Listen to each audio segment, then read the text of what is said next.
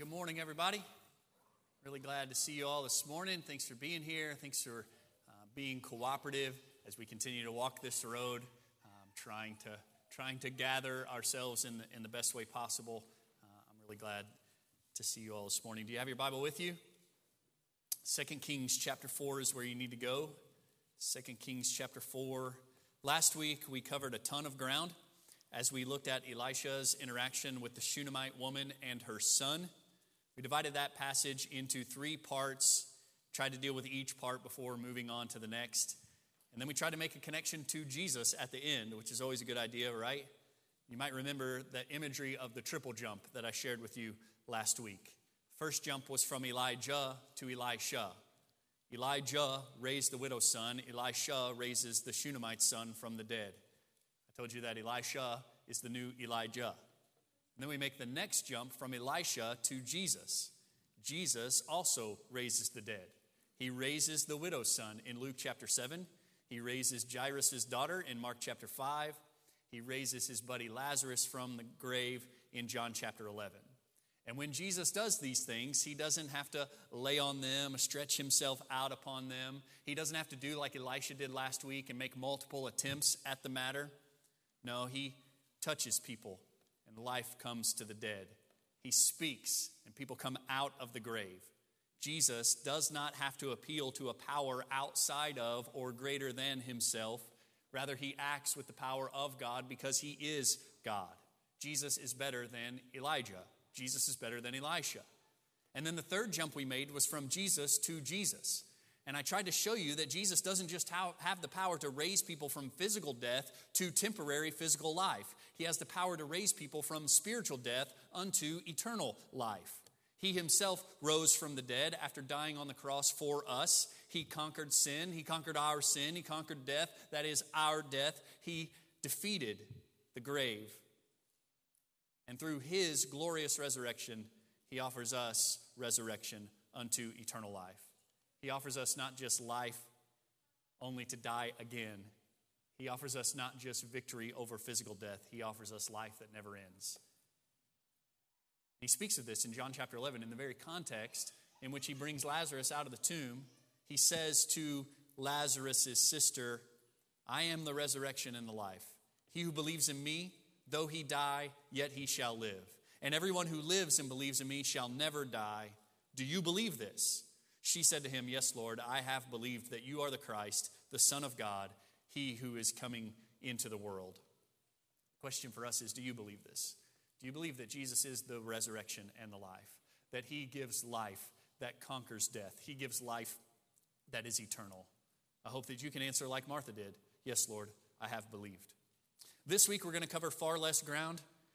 This week we're going to look at 2 stories that may not seem quite as amazing as what we saw last week, and yet what we will see in the text today, what we will continue to see in the text today, is God's gracious compassion for and his gracious provision to all kinds of people with all kinds of needs. And he is going to meet those needs in all kinds of ways. You're going to see that same theme in the text today in 2 Kings chapter 4, verses 38 through 44. That's what we're going to cover today, 38 through 44. So let's read it together. It says, When Elisha returned to Gilgal, there was a famine in the land. As the sons of the prophets were sitting before him, he said to his servant, Put on a large pot and boil stew for the sons of the prophets. Then one went out into the field to gather herbs and found a wild vine and gathered from it his lap full of wild gourds and came and sliced them into the pot of stew, for they did not know what they were. So they poured it out for the men to eat.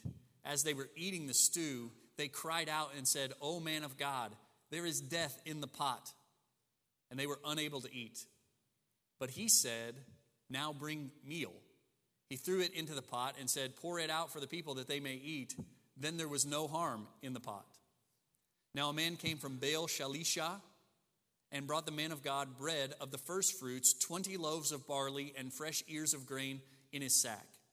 And he said, Give them to the people that they may eat. His attendant said, What? Will I set this before 100 men? But he said, Give them to the people that they may eat. For thus says the Lord, they shall eat and have some left over. So he set it before them, and they ate and had some left over. according to the word of the Lord. Let's pray together.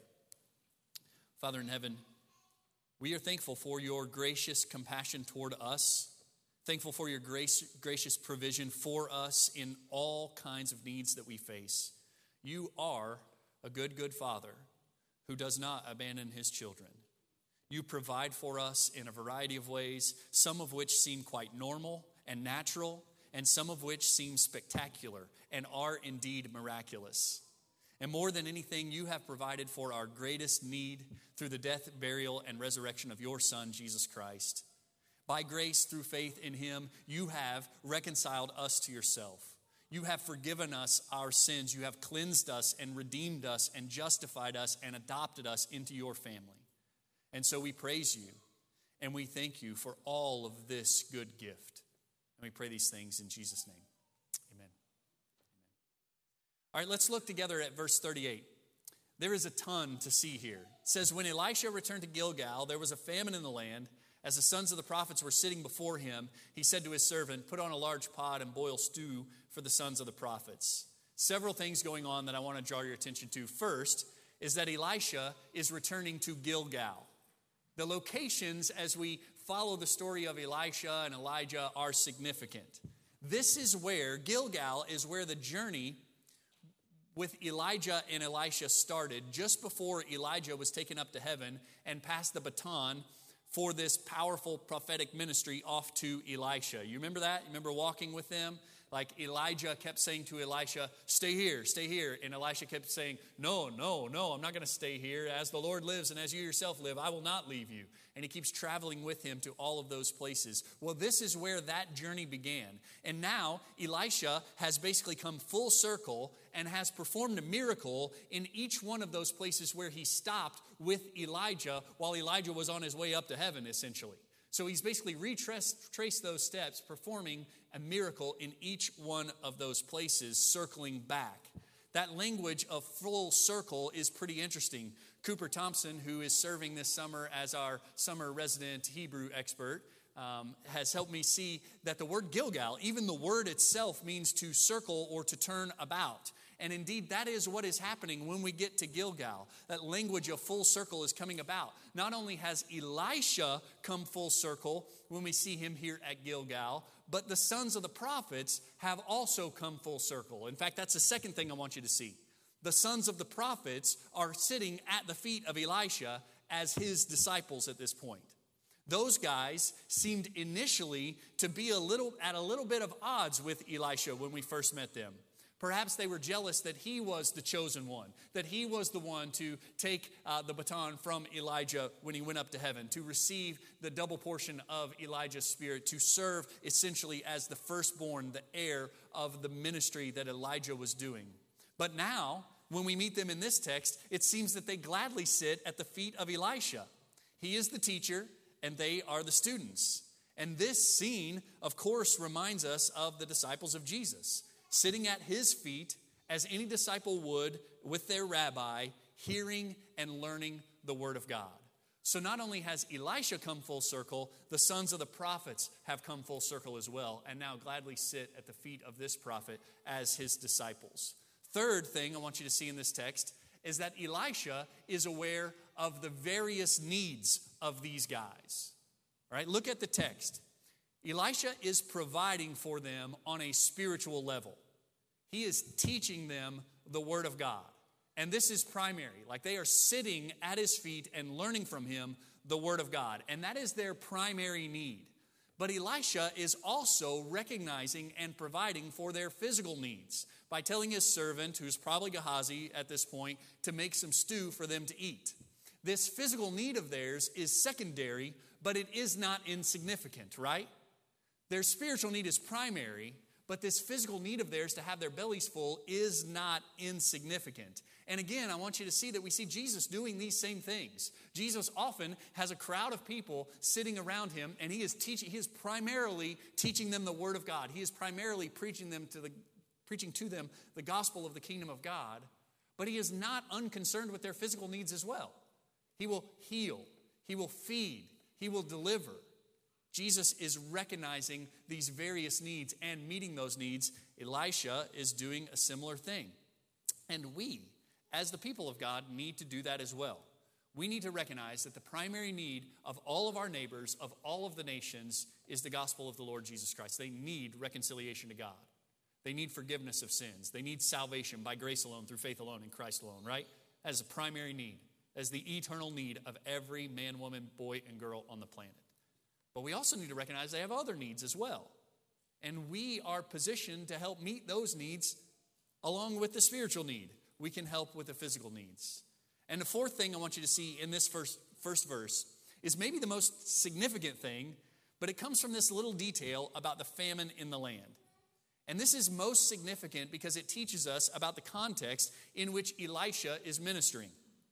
This famine in the land is a result of the faithlessness and sinfulness and the idolatry and apostasy of the people of God. They have broken the covenant with God, and the result is famine.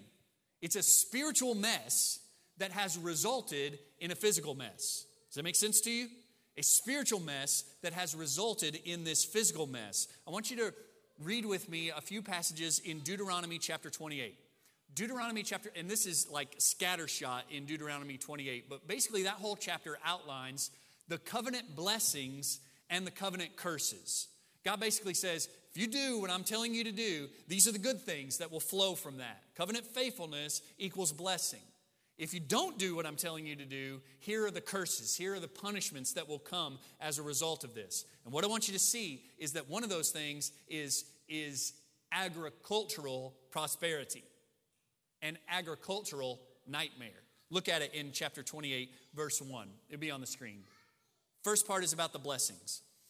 Verse 1 says, "Now it shall be, if you diligently obey the Lord your God, being careful to do all his commandments, which I am commanding you today, the Lord your God will set you high above all the nations of the earth. All these blessings will come upon you and overtake you if you obey the Lord your God." All right, so that's the general statement. Here are the blessings that come through covenant obedience. And you skip down to verse 8, and he says this, "The Lord will command the blessing upon you in your barns and in all that you put your hand to.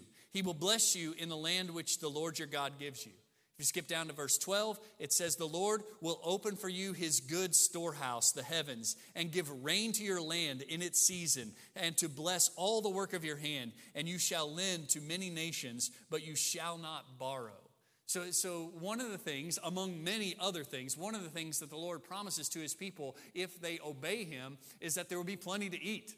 Like the process of planting and harvesting and storing up, like that will all go well for them. But on the other side of the coin, he says in verse 15, if you don't obey, there are curses. Look at it. Verse 15, covenant cursing. Says, "But it shall come about, if you do not obey the Lord your God, to observe to do all his commandments and his statutes, that which I charge you today, that these curses will come upon you and overtake you." And then in verse 17 he says, "Cursed shall be your basket and your kneading bowl." Verse 23 says, "The heaven which is over your head shall be bronze, and the earth which is under you iron." That's the idea of no rain and hard ground as a result. "The Lord will make the rain of your land powder and dust. From heaven it shall come down on you until you are destroyed." Verse 38, "You shall bring out much seed to the field, but you will gather in little, for the locust will consume it. You shall plant and cultivate your vineyards, but you will neither drink of the wine nor gather the grapes, for the worm will devour them." All right, what I want you to see here is that this mention in 2 Kings chapter 4 that there was a famine in the land is not just the result of natural occurrence. It's not just, every once in a while it doesn't rain, every once in a while there's famine in the land. We know that there is widespread idolatry amongst the people of God, widespread faithlessness, infidelity amongst the people of God. And the famine that they are experiencing is a result of that. It's covenant curses upon them for their lack of faith. And I want you to see that that's the context in which Elisha is doing his ministry. It's not a season of revival. It's a season of apostasy. It's a season of rebellion. And Elisha is speaking the word of God into that season. The expository commentary says it like this. It says, "The fact that there is famine in the land when Elisha arrives at Gilgal, which is the very place where God's people first entered the land, that is a reminder that God's people as a whole are characterized by rebellion rather than by obedience, and that covenant curse dominates their experience rather than covenant blessing. All right? I want you to understand that. Arthur Pink, in his commentary on this passage, spends a great deal of time trying to bring this into his modern culture by saying that although his people were not experiencing a physical famine, they were experiencing a spiritual famine. And I wonder if we could say the same thing. That although the crops might still be growing and things like that around here, we might not be hard-pressed to find our next meal, I wonder if we could say that we are living in a season of spiritual famine here in our culture. That there is not a lot of faithful teaching and preaching, faithful Christian living all around us. What I want you to see in this first verse is that in the midst of a lack of the Word of God, Elisha preaches the Word of God. And in the midst of a lack of food, Elisha brings food. And this is God's way of meeting the needs of His people. And I want us to be doing the same thing. I want us to be like Elisha in this. When there is Word of God not being preached, let's preach. Keep preaching. And when people are not being fed, let's feed them. And First Baptist Church, I think, does a good job of this. Look at verse 39 and 40. It says, "Then one went out in the field to gather herbs and found a wild vine and gathered from it his lap full of wild gourds and came and sliced them into the pot of stew, for they did not know what they were. So they poured it out for the men to eat. And as they were eating of the stew, they cried out and said, 'O man of God, there is death in the pot.' And they were unable to eat." There's a line there that I would encourage you to commit to memory and then tuck it away for sparing use only. "O man of God, there is death in the pot." Like next time the meal is especially not good, "Oh Laura, there is death in the pot." It can only be used every once in a while. Only needs to be used every once in a while, right? Tuck that one away and use it at your own risk. This guy in verse 39 is super interesting to me. He is one of the prophets, and without being told, he takes it upon himself to pitch in and help out.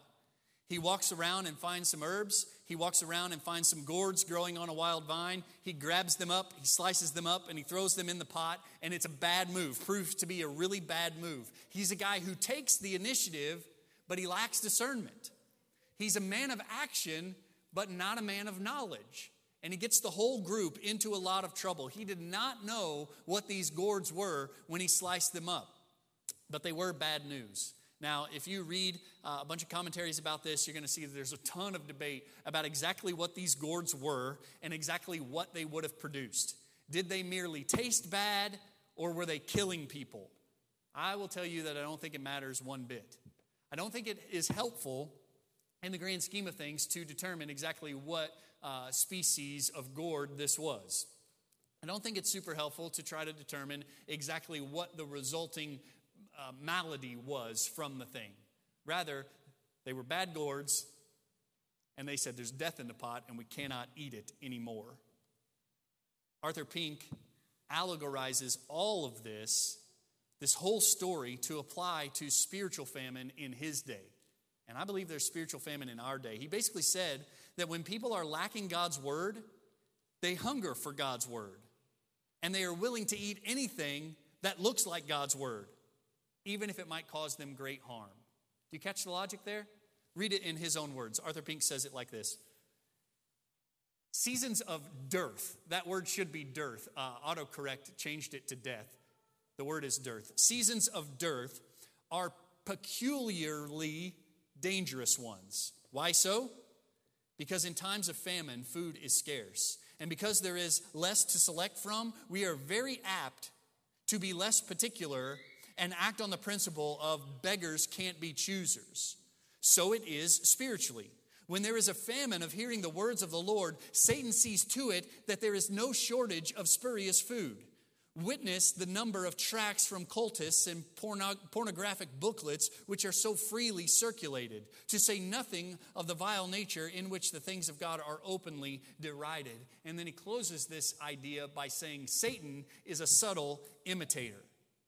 And this is why Mormonism is so scary to me, especially amongst evangelicals who aren't serious about the Word of God, aren't seriously familiar with the true Word of God.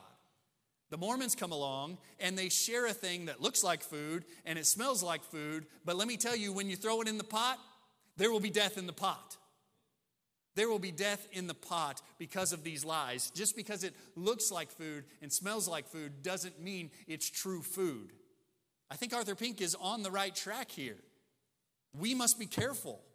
In an age where the Word of God is taking a back seat in the church to entertainment, politics, self-help, self-improvement, etc., let's be a church that is a lighthouse, a beacon that holds forth the Word of God for the people of God. A place where people can come and be fed, true food from the Word of God. Now, before we move on, I want you to see that in this crisis, the sons of the prophets call out to Elisha for help. Oh, man of God, there's death in the pot. Once again, we see the importance of turning to the Lord for help in our times of trouble. That's one of the consistent themes in all of these miracles we have seen so far with Elisha, is they're turning to Elisha saying, we need some help. But we've said over and over again that their turn to Elisha is not merely a turn to Elisha, it's ultimately a turn to the Lord and Elisha as his representative. They are turning to the Lord for help, and the Lord is providing the help that they need. Look at verse 41. Cracks me up. He said, now bring meal, threw it in the pot, and said, pour it out for the people to eat. Then there was no harm in the pot. It almost makes me laugh because we see all of this detail getting us into trouble, right? All of this detail about the sons of the prophets sitting there, Elisha teaching them, Elisha preparing the stew, the dude that goes out and slices up the gourds into the pot, all of that detail. And then when we get to the very climax of the whole story, he's like, bring me some flour, throw it in the pot, we're good to go. Like that's the way this is all solved. But I think there's some important lessons for us to see in this. Number one, Elisha doesn't give up. Elisha doesn't throw a fit. Elisha doesn't rail against that guy who ruined the stew. Elisha takes care of it in a miraculous way. Elisha solves the problem. This is about miracle number 8, depending on how you count them, in Elisha's life and ministry. Miracle number 8 so far. And there are many more to come. And this miracle is not as spectacular as what we saw last week when he raises the Shunammite son from the dead. But this is powerful and it is important. The expository commentary says God is acting through Elisha to deal with all manner of threats. It's not as if God is just concerned about dead children. God is also concerned about poison stew. Like these daily needs that might not seem as significant, the Lord is at work in those things as well. In fact, the next story seems to clarify that in an even more powerful way. Look at verse 42.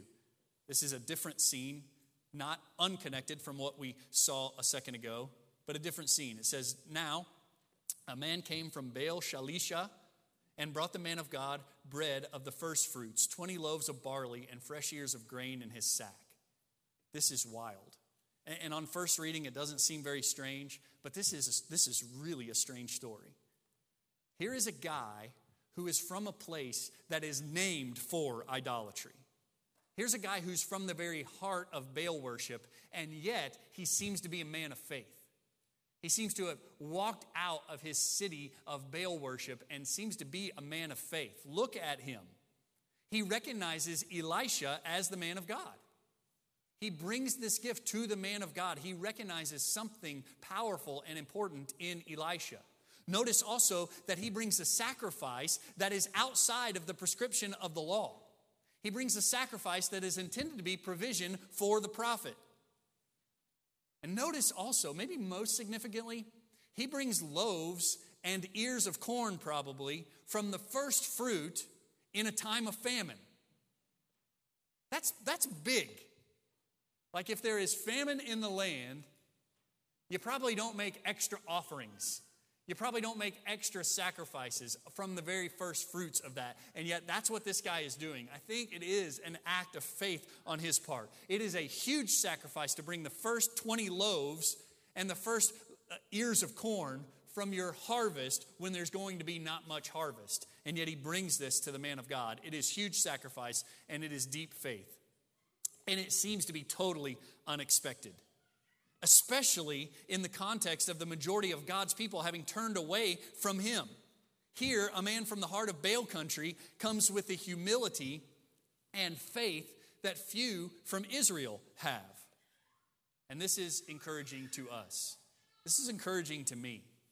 It teaches us that in the midst of seasons of despair, there are reasons for hope. In the midst of dark days, there are glimmers of light. And I'm not always quick to see those. When the dark clouds form, sometimes that's all I can see. And yet God consistently provides rays of light in the midst of the darkness for our encouragement. I think the other thing we see in this part of the text is that when it seems like everyone has turned away, there's a guy like this. Elijah has a similar experience. Remember, when he goes running away from Jezebel, he says, I only am left. He thinks he's the only one that is faithfully serving the Lord, and yet the Lord reminds him, I've saved hundreds who have not bowed the knee to Baal. You're not the only one. And it's good when a guy like this shows up. There is hope in the midst of despair. Look at the next part. Elisha takes the bread. It says, he said, give them to the people that they may eat. His attendant said, what? Will I set this before 100 men? But he said, give them to the people that they may eat. For thus says the Lord, they shall eat and have some left over. There are a few things to notice here. Number one, Elisha has a concern for the people around him and not just himself. The text doesn't indicate at all that the man who brought this bread to Elisha intended for Elisha to share it with anyone. Seems like he brought it to the man of God. And Elisha was in a position to say, excellent, I've got provision for the next several days. Excellent, in a time of famine, the Lord has provided for me, for my sustenance, so that I can get through the next several days. And yet Elisha doesn't seem to have that thought at all. He immediately says, excellent, I can share this with all these people. All these other people are hungry, and I can share this provision with them. Elisha has a concern for the people around him and not just himself. I love Elisha's compassion for suffering people. So it's one of the things, you can't get away from it when you read his story. He has serious compassion for suffering people, not just these, but all kinds of suffering people. Second thing I want to notice here is the skepticism of the attendant, who's probably Gehazi. He's like, this is too little food for this many people. This is 20 loaves for 100 men, a few ears of corn for 100 men. He is very similar to the disciples of the Lord Jesus when Andrew brings the lad with the loaves and the fishes. Like, yeah, we got 5 loaves and 2 fish, but what in the world good is that going to do for 5,000 men? He seems to have the same kind of skepticism, but Elisha, on the other hand, has all of this confidence. He's like, set it before the people. And the servant is like, no, it's not enough. It's not enough for them. And he says, set it before the people so that they may eat, because the Lord has said they will eat and have some left over. I want you to notice here that Elisha's confidence is not in his ability to control portions or scatter it out strategically. His confidence is in the faithfulness of God unto his own word. If the Lord has said it, it will happen. This is the first time in the account of Elisha that we have seen the word of the Lord emphasized. It was all over the place with Elijah. Elijah was always active. The word of the Lord came to Elijah and told him to do this. The word of the Lord came to Elijah. We were constantly seeing that with Elijah. We haven't seen it yet with Elisha, but here we start to. I want you to notice that as we continue our study of Elisha, you're going to see the central position of the word of the Lord. But what I want you to get here is that Elisha has confidence that this will happen because the Lord has said it will happen. And we can have confidence, utter confidence, that the Lord will do what he has said he will do. If he has made a promise, he will keep it. And we can move forward with confidence based on the word of God. In fact, look at it, verse 44. He says at the end of verse 43, he said, "Give it to the people that they may eat, for thus says the Lord, they shall eat and have some left over." So he set it before them, and they ate and had some left over according to the word of the Lord. Now we could, at this point, simply rejoice that the Lord provided bread and corn for all of these people, but it is better for us to rejoice that the Lord fulfills his word. It's better for us to look at the principle here, not just the action, but the principle under the action. The Lord fulfills his word. He keeps his promises. He does what he says he will do. Always. And we can trust him. We can trust him to keep his word in our lives as well. So 3 applications in this text for today. Number 1, we must turn to the Lord in our times of need. And man, I'm getting tired of saying that. If you have noticed, that's been one part of the application every week.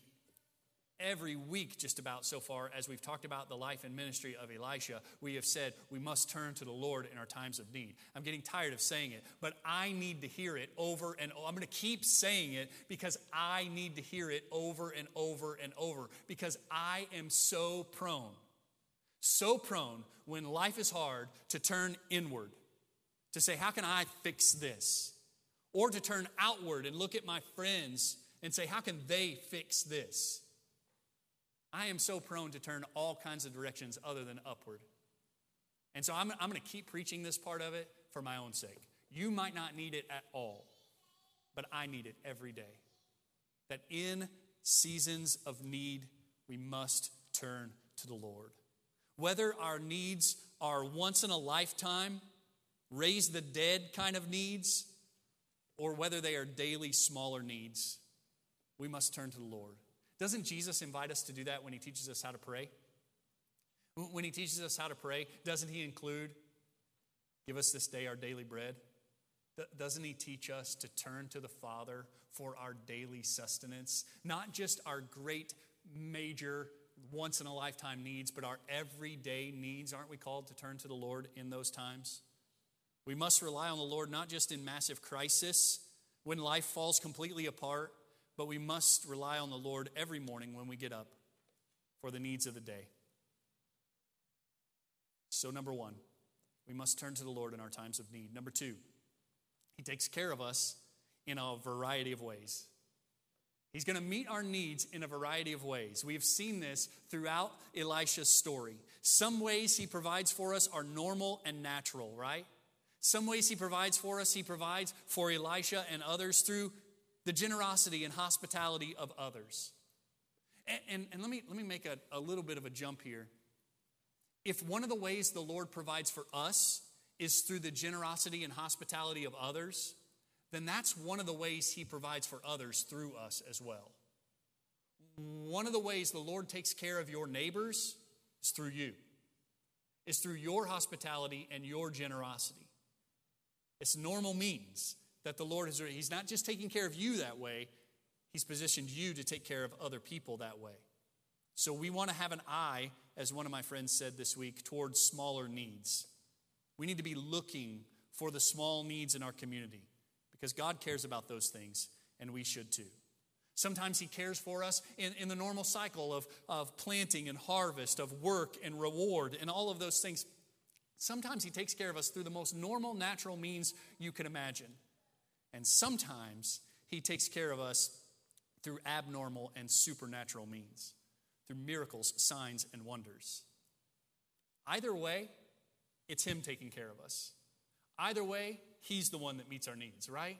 Either way, he's the one that gets the glory in the process. And the last application is most important. Jesus is better than all of this. All of this that we have seen in Elisha today, all of this is just a shadow of something greater that is fulfilled in the Lord Jesus Christ.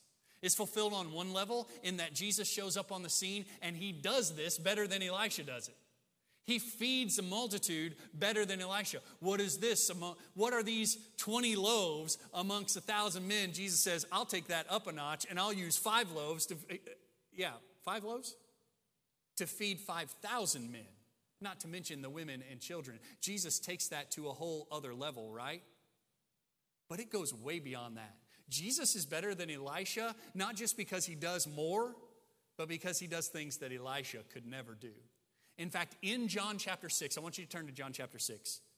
In John chapter 6, in verses 1 through 14, we read this miraculous account of Jesus feeding the 5,000.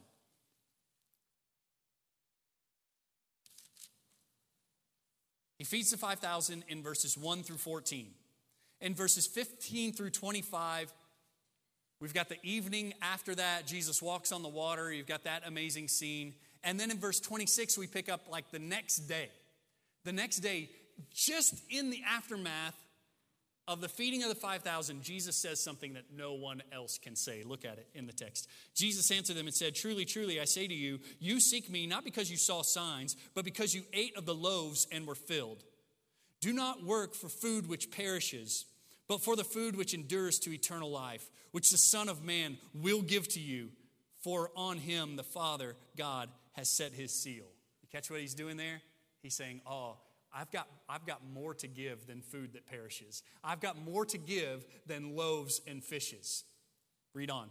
Therefore, they said to him, "What shall we do so that we may work the works of God?" Jesus answered and said to them, "This is the work of God, that you believe in him whom he has sent." So they were saying, "What then do you do for a sign so that we may see and believe you? What work do you perform? Our fathers ate manna in the wilderness, as it is written, he gave them bread out of heaven to eat." Jesus then said, "Truly, truly, I say to you, it's not Moses who has given you the bread out of heaven, but it is my Father who gives you the true bread out of heaven. For the bread of God is that which comes down out of heaven and gives life to the world." Then they said to him, "Lord, always give us this bread." And Jesus said to them, "I am the bread. I am the bread of life. He who comes to me will not hunger, and he who believes in me will never thirst. But I said to you that you have seen me and yet do not believe. All that the Father gives to me will come to me, and the one who comes to me I will certainly not cast out. For I have come down from heaven not to do my own will, but the will of him who sent me. This is the will of him who sent me, that of all he has given me, I lose nothing, but raise it up on the last day. For this reason, for this is the will of my Father, that everyone who beholds the Son and believes in him will have eternal life, and I myself will raise him up on the last day." Listen to how this goes then. It says, "Therefore the Jews were grumbling about him, because he said, 'I am the bread that came down from heaven.' They were saying, 'Is not this Jesus, the son of Joseph, whose father and mother we know? How does he then say, I have come down from heaven?' And Jesus answered and said to them, 'Do not grumble among yourselves. No one can come to me unless the Father who sent me draws him. And I will raise him up on the last day, as it is written in the prophets, and they shall be taught of God. Everyone who has heard and learned from the Father comes to me. Not that anyone has seen the Father except one, the one who is from God. He has seen the Father. Truly, truly, I say to you, he who believes in me, he who believes has eternal life. I am the bread of life. Your fathers ate manna in the wilderness and died. This is the bread which comes down from heaven, so that one may eat of it and not die. I am the living bread that comes down out of heaven. If anyone eats of this bread, he will live forever. And the bread also which I give for the life of the world is my flesh." I want you to see Jesus offers something better. Bread of life that comes from heaven. You eat that bread, you live forever. You eat the bread Elisha gave, you get hungry again the next day. You eat the bread that is Jesus Christ, you live forever. What does that mean? It means believe in him. It means trust in him. It means depend on him and receive the gift of eternal life. Let's stand together and pray. Father, thank you for time together. Thank you for the constant reminder in the life and ministry of Elisha that we must turn to you in our times of need. Help us to learn that. Help me to learn it. I'm so stubborn, so slow. Thank you for the constant reminder. Keep striking that blow till I learn it. Thank you for the variety of ways you take care of us. And thank you ultimately for Jesus, who is bread that gives eternal life. I thank you for men and women and boys and girls who have eaten of that bread, have experienced and are experiencing the life that comes only from Jesus. And I pray for others who have not, that today would be the day. Today would be the day they feast on the Lord Jesus Christ and find in him and him alone life that is forever. Teach us about your holiness. Teach us about our sinfulness. Teach us about the sacrifice of Christ on our behalf. Give us faith to trust in the person and work of Jesus Christ, and repentance to turn away from our sin and walk in faithfulness to you. Have your way as we respond to your word today. In Christ's name.